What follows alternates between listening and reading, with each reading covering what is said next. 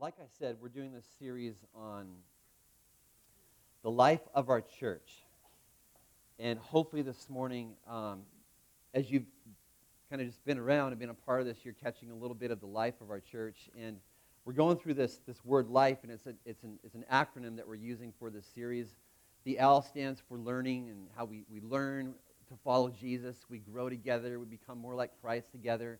Our lives are changed and transformed. The I of life stands for investment, and how we invest what God has given us, and we invest it back into His kingdom, and we give it away. We don't hang on to it for ourselves. We say, Jesus, everything I have is from you, and we hold it like this, and we say, God, it's yours. We invest it.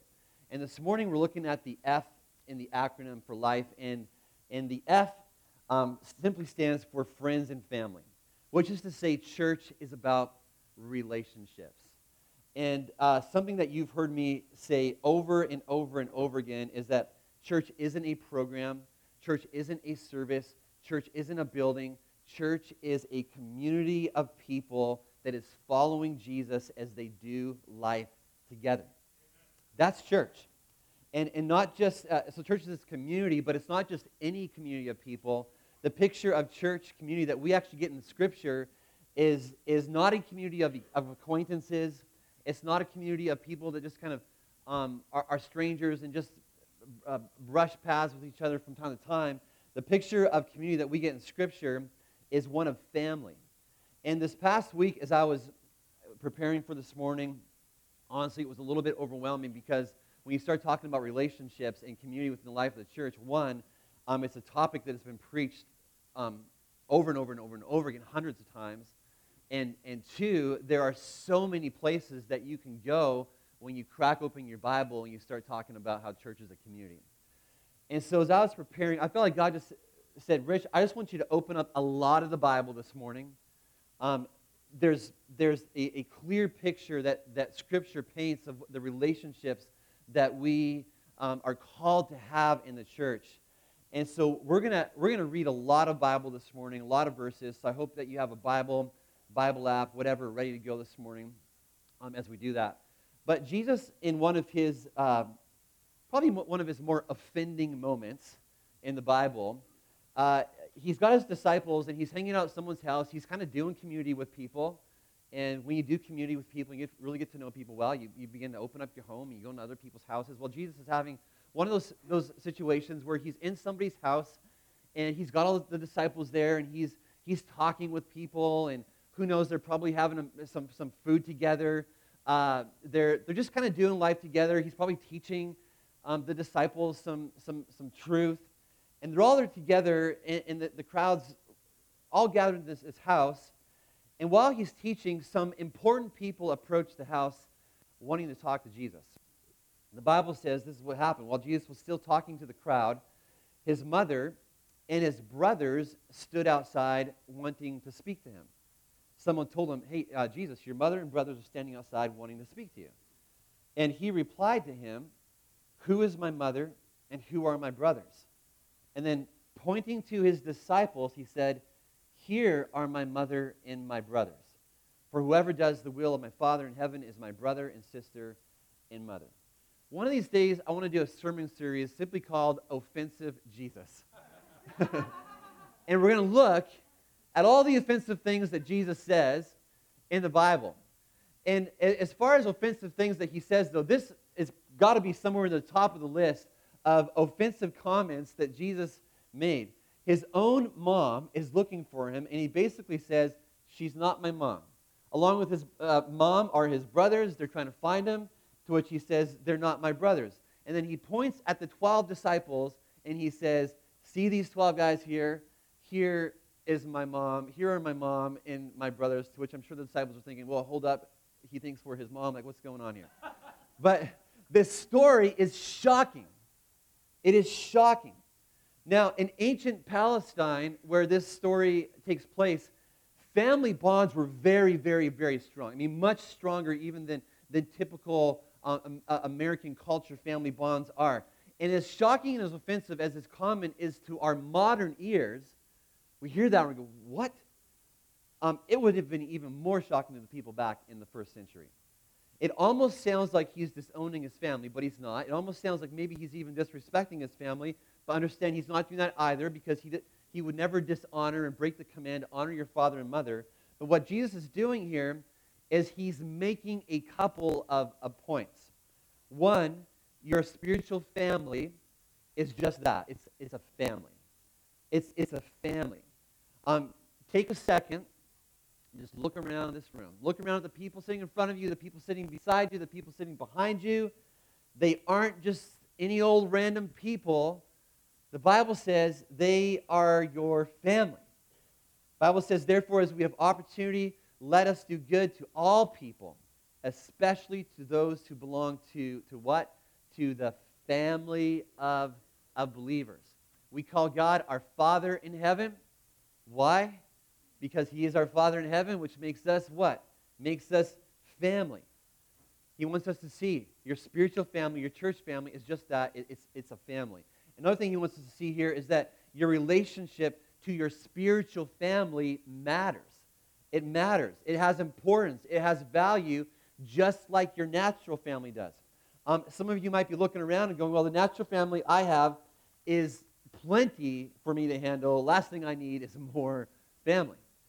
And if that's you, and if you're in that boat, which I know a lot of you probably are, listen, this is actually part of the good news of being a follower of Jesus, is that you have a family, a church family, a spiritual family. When you give your life to Christ, you don't just become a son or a daughter of the King of Kings. You actually, you inherit this brand new family. You become a part of his family, the church. And when this is experienced and when it's lived out the way that Christ intended it to be lived out, it's a good thing. It's a good thing. When it comes to what God intended church relationships to look like, the Bible doesn't leave much room for guesswork. And what I want to do, actually, is I want to bombard you with Scripture here that paints this picture of what life in the family of God is supposed to be like. And they're not up on the screen because I just want you to listen really close. This is the Bible describing what life in the family of God is supposed to be about. It says this: be devoted to one another in love. Honor one another above yourselves. Live in harmony with one another. Accept one another then, just as Christ accepted you. Serve one another humbly in love. Carry each other's burdens, and in this way you will fulfill the law of Christ. Be patient, bearing with one another in love. Be kind and compassionate to one another, forgiving each other just as in Christ God forgave you. Bear with each other and forgive one another. Teach and admonish one another with all wisdom. Encourage one another and build each other up. Do not slander one another. Don't grumble against one another. Instead, love one another deeply from the heart. Offer hospitality to one another without grumbling. Clothe yourself with humility toward one another. And then Jesus himself comes along, and in this great commandment, he says, a new command I give you, love one another. As I have loved you, so you must love one another. And that is just a small glimpse into the picture that Scripture paints of what life in the family of God is intended and supposed to be like. Now, I've been a part of a church my entire life. My parents got married, and then right after they got married, my dad, as a teenager, he was working in a sawmill, but then once he got married, he knew that God was calling him to be a pastor, and so they were living up, my dad lived on Vancouver Island up in Canada, and ended up taking his first pastor job right after they got married way down in the Mojave Desert in Arizona. Long story how that happened. But I was basically born on the church altar, not quite, but I ever since I was in diapers, I've been a part of a church in one way or another. And all that to say, though, I've been around the church family for a really long time, and I can tell you that the picture of community that we just read about in Scripture, it happens, but doesn't happen as often as you would think it would happen. It's not the norm. Rather than being devoted to one another, so many treat church almost like it's another option on the restaurant menu of just where to go and connect just on a Sunday. There's just nothing of being devoted to one another, being committed to one another, rather than in harmony like the Bible talks about. And I'm telling you, I've seen some division and friction and strife in my day that's been ugly. Rather than accept one another like Christ accepts us, which is to say, when we think of how Christ accepts us, just think about this for a second. He accepts us with all of our issues.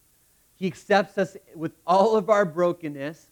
He accepts us with all of our problems, all of our hurt, all of our pride, all of our edginess, all of our sin, all of it.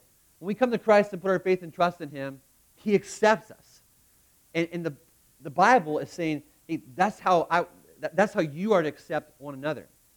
And rather than patiently bearing with one another in love, we're like, if you bug me, I'm out. If you can't get your act together quickly, I'll have to find some new friends because I don't have the emotional bandwidth to deal with this. Rather than forgive, we're quick to hold on to offense and grudges. Rather than carry each other's burdens, we can get so caught up in our own world, in our own just our own lives, that we neglect to pick up that phone and call that person or stop in and say hi or pray for them. Rather than offer hospitality, we keep the doors to our homes and to our lives shut. After all, if we open up the doors to our homes, people are going to see that, hey, I really don't have my stuff together. I really don't have it all together. And by the way, every single one of these things I just mentioned, I am just as guilty as the next person. We keep ourselves in these bubbles. And the reason that our relationships don't tend to look like the picture that Scripture describes of relationships, I think the reason that they don't is because relationships are just hard. They're hard. And the more you get to know someone, the more you realize that people aren't perfect. The more you get to know someone, you realize that, okay, people have faults. People are capable of inflicting great pain. People can be unlovable. One guy, he put it like this. He said, most human beings are quite likable if you do not see too much of them. It's true. Relationships, they are hard. And so a lot of times, rather than dive into relationships and rather than take that step forward, we hold back. And I think we could probably go around the room and we all would have our stories of how relationships have burnt us, relationships we've been hurt, there's been division, whatever. We've all had relationships that have gone south, and they're just hard. So rather than push in and press in, we hold back. There was this short writing that was making its rounds on Facebook recently, and I read it and thought, wow, that describes the challenge of being part of a church family so well. And I want to read part of this for you this morning. It goes like this. I think it's titled Church is Hard, but church is hard. Church is hard for the person walking through the doors, afraid of judgment. Church is hard for the prodigal soul returning home broken and battered by the world. Church is hard for the girl who looks like she has it all together but doesn't. Church is hard for the couple who fought the entire ride to service. Anybody ever been there? Church is hard for the single mom surrounded by couples holding hands and seemingly perfect families. Church is hard for the widow or the widower with no invitation. Church is hard for the man insecure in his role as a leader. Church is hard for the wife who longs to be led by a righteous man. Church is hard for the nursery volunteer who desperately longs for a baby to love. Church is hard for the single woman and single man praying God brings them a mate. Church is hard for the teenage girl wearing a scarlet letter, ashamed of her mistakes. Church is hard for the sinners. Church is hard for me. It's hard because on the outside, it all looks shiny and perfect, Sunday best in behavior and dress. However, underneath all those layers, you find a body of imperfect people, carnal souls, selfish motives. But here's the beauty of church. Church isn't a building, a mentality, or expectation. Church is a body. Church is a group of sinners saved by grace, living in fellowship as saints. Church is a body of believers bound as brothers and sisters by an eternal love. Church is a holy ground where sinners stand as equals before the throne of grace. Church is a refuge for broken hearts and a training ground for mighty warriors. Church is a converging of confrontation and invitation where sin is confronted and hearts are invited to seek restoration. Church is a lesson in faith and trust. Church is a bearer of burdens and a giver of hope. Church is a family coming together, setting aside differences, forgiving and forgetting past mistakes, rejoicing in the smallest of victories. Church, the body, in the circle of sinners turned saints, is where He, Jesus, resides, and if we ask, He is faithful to come. That's church. That's church. It's hard. But when you press in faith, believing that Jesus is there, that Jesus is going to meet you there, it's powerful and it's beautiful. A few years ago, our leadership team in our church, we went on a journey, and probably the biggest driver of this journey was just looking around and going, okay, we believe that Christ is calling us to a deeper level of maturity in Him, a deeper level of change, and deeper level of transformation, to go beyond the shallow and to go deep into the work that He's doing in our lives. And we went on this journey, and as part of this journey, we decided that we were going to make the shift away from programs and events being our main focus and shift towards making intentional relationships our top priority. Yes, we still do programs, we still do events, we still have services, all that kind of stuff. But our heart, our priority is that you would just not show up at an event, a service, a program, but that you would dive into and find some relationships where people are gathering around you, where there's someone in your life who's being intentional about helping you grow in your faith, be cared for, be loved. And as we've made this shift, it honestly, it hasn't been easy. And we still have a long ways to go, but we've learned some lessons along the way as we've made this shift that I just want to share with you this morning. Lesson number one is knowing what to do is simple. Actually doing it is hard. Knowing what to do is simple. Actually doing it is hard. And it's like this with anything worthwhile in life. The doctor comes along and says, hey, it's time to get healthy. Knowing what to do is simple. Now you just got to start showing up at the gym. Just got to start eating the right things. Piece of cake. Knowing what to do is simple. Actually doing it is really, really hard. Knowing that you need to forgive that person who hurt you, yeah, it's simple. But actually forgiving and letting go of that hurt, letting go of that pain, releasing it into God's hands, that's hard. Knowing that relationships don't grow unless you invest. Invest time, invest energy, invest your heart and your soul. That's simple. But actually going out and doing it, showing up, diving in the community, showing up to church, showing up to small groups, showing up to whatever ministry it is that you're a part of week in, week out, whether you're exhausted, whether you've got energy, whether you're upbeat, or whether you're feeling depressed and discouraged, whether you're overwhelmed, or whether you're walking on sunshine, just being there, it's hard. It's hard. Knowing what to do is simple. Actually doing it is hard. And I think it's good to state that. Because what happens a lot of time with life is that for some reason we think that it should be easy. And I think part of the problem is that we look around at others who maybe are experiencing what we hope to experience, and we look at them and we go, it just looks so easy for them. It looks so easy for that person, for that person. But can I just say, it's not. It is not easy. It is hard.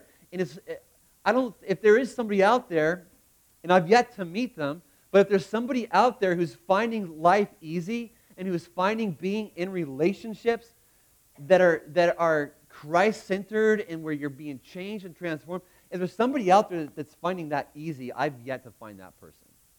I really have. And so if you're in the boat where you're going, oh, here we go about relationships again, relationships, community, it's just so hard, and I don't think I want to do that. Listen, you're in the same boat as everybody else. You're in the same boat. Relationships are hard. Next thing, lesson is that biblical community won't happen in your life unless you prioritize relationships. Biblical community won't happen in your life unless you prioritize relationships. It just won't.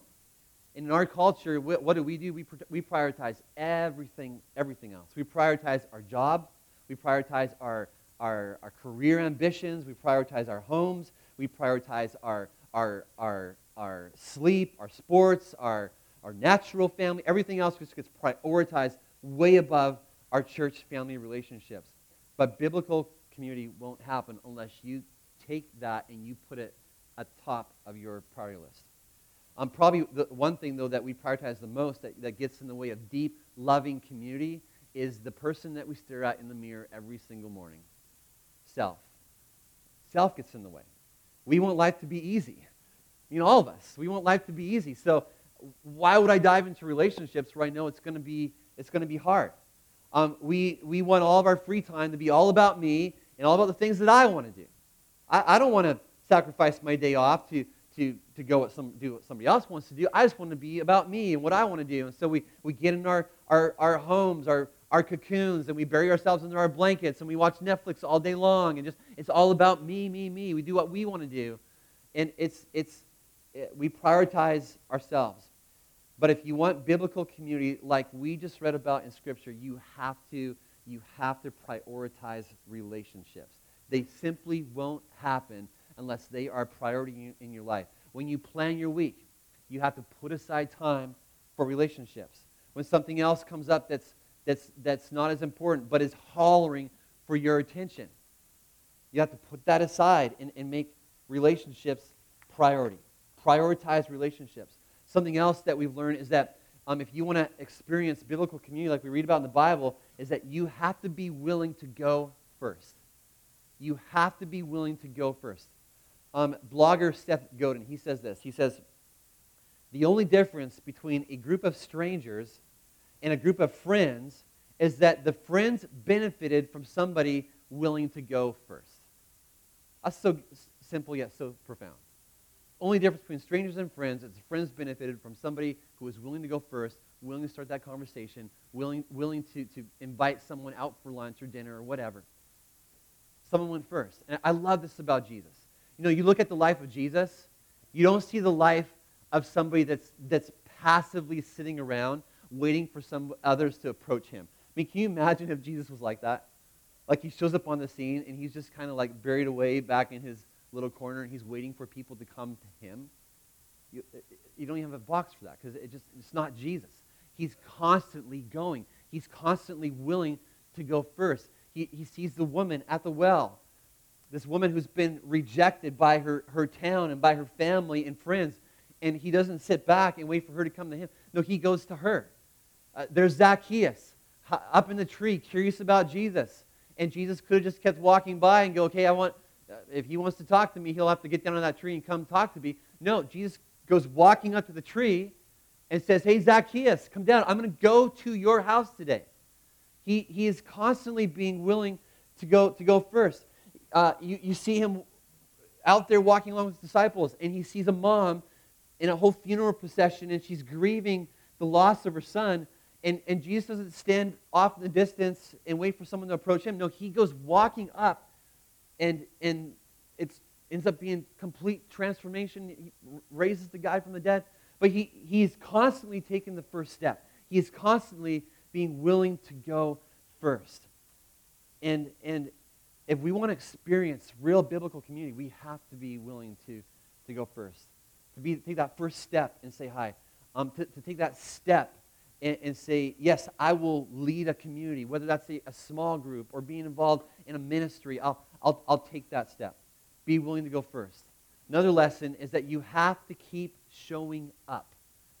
If you want biblical community like we read about this morning, you have to keep showing up. The Bible says, spur one another on toward love and good deeds, not giving up meeting together. And when it comes to relationships, you have to persevere.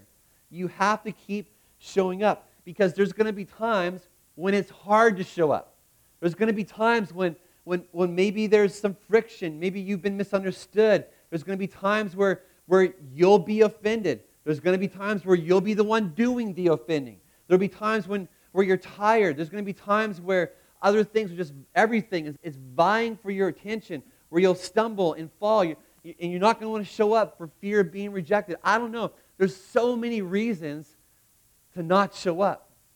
But if you want to experience the kind of community that the Bible is talking about here, you have to keep showing up. Keep showing up. Keep showing up. So many people give up too soon.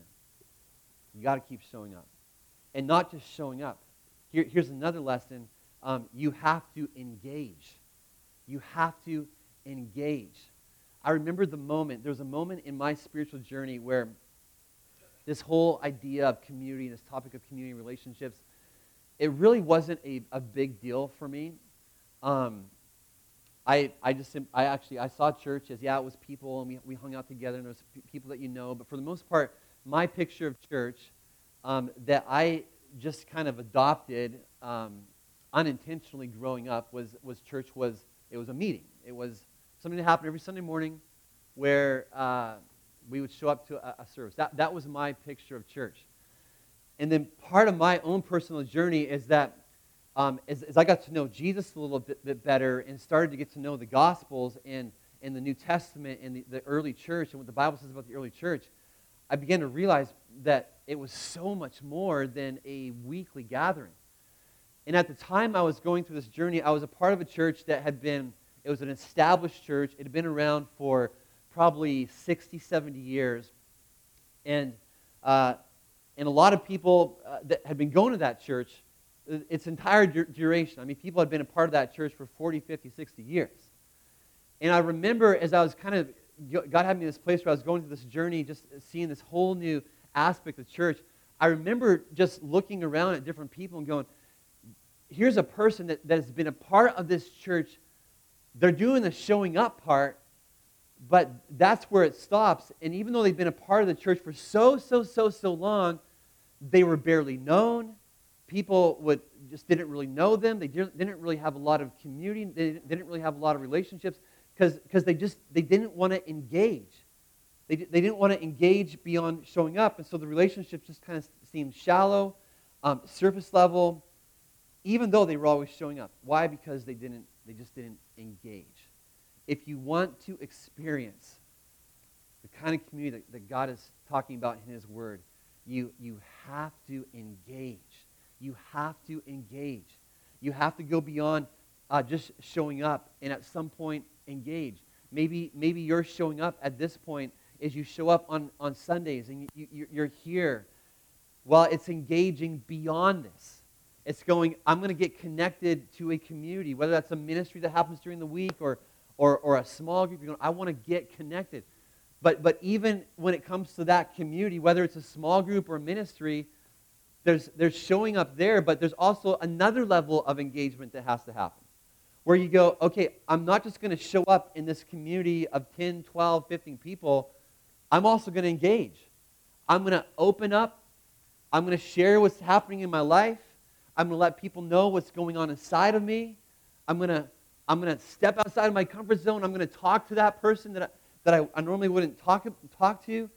You engage. You have to engage. Because if you never engage, you will never truly experience what it's like to belong and what it's like to be known. I love what this pastor, he's a pastor down in Texas, his name is Matt Chandler, says about church and about belonging. He says, so many of us confuse going to church with belonging to church. Did you catch that? I'll say that one more time. So many of us confuse going to church with belonging to a church. You cannot grow in Christ unless you are known and woven into the fabric of the church. You have to be in community where you're known, spurred on, rebuked, called out. It's up to church leadership to equip leaders who will build biblical community, but it's up to you to take the steps to get in one. No one can make you. You have to decide, okay, I'm going to engage. Is it scary? Yes, absolutely. Will you fail and make a fool out of yourself sometimes? Yes. Will every relationship be warm and friendly and just give you the warm fuzzies all over? No.